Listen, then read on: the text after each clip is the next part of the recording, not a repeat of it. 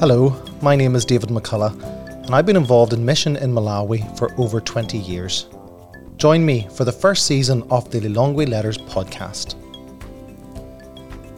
On the 23rd of December 1971, Scripture Union of Malawi registered as an organisation in Malawi.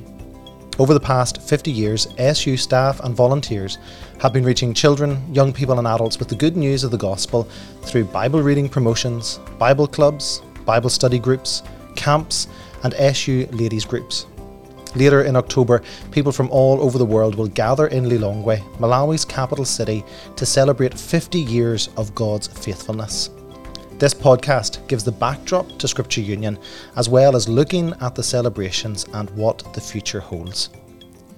Make sure you follow and subscribe in your podcast app to get the latest episode when it drops. Check out the show notes for all relevant information, and I look forward to having you join me in the weeks ahead.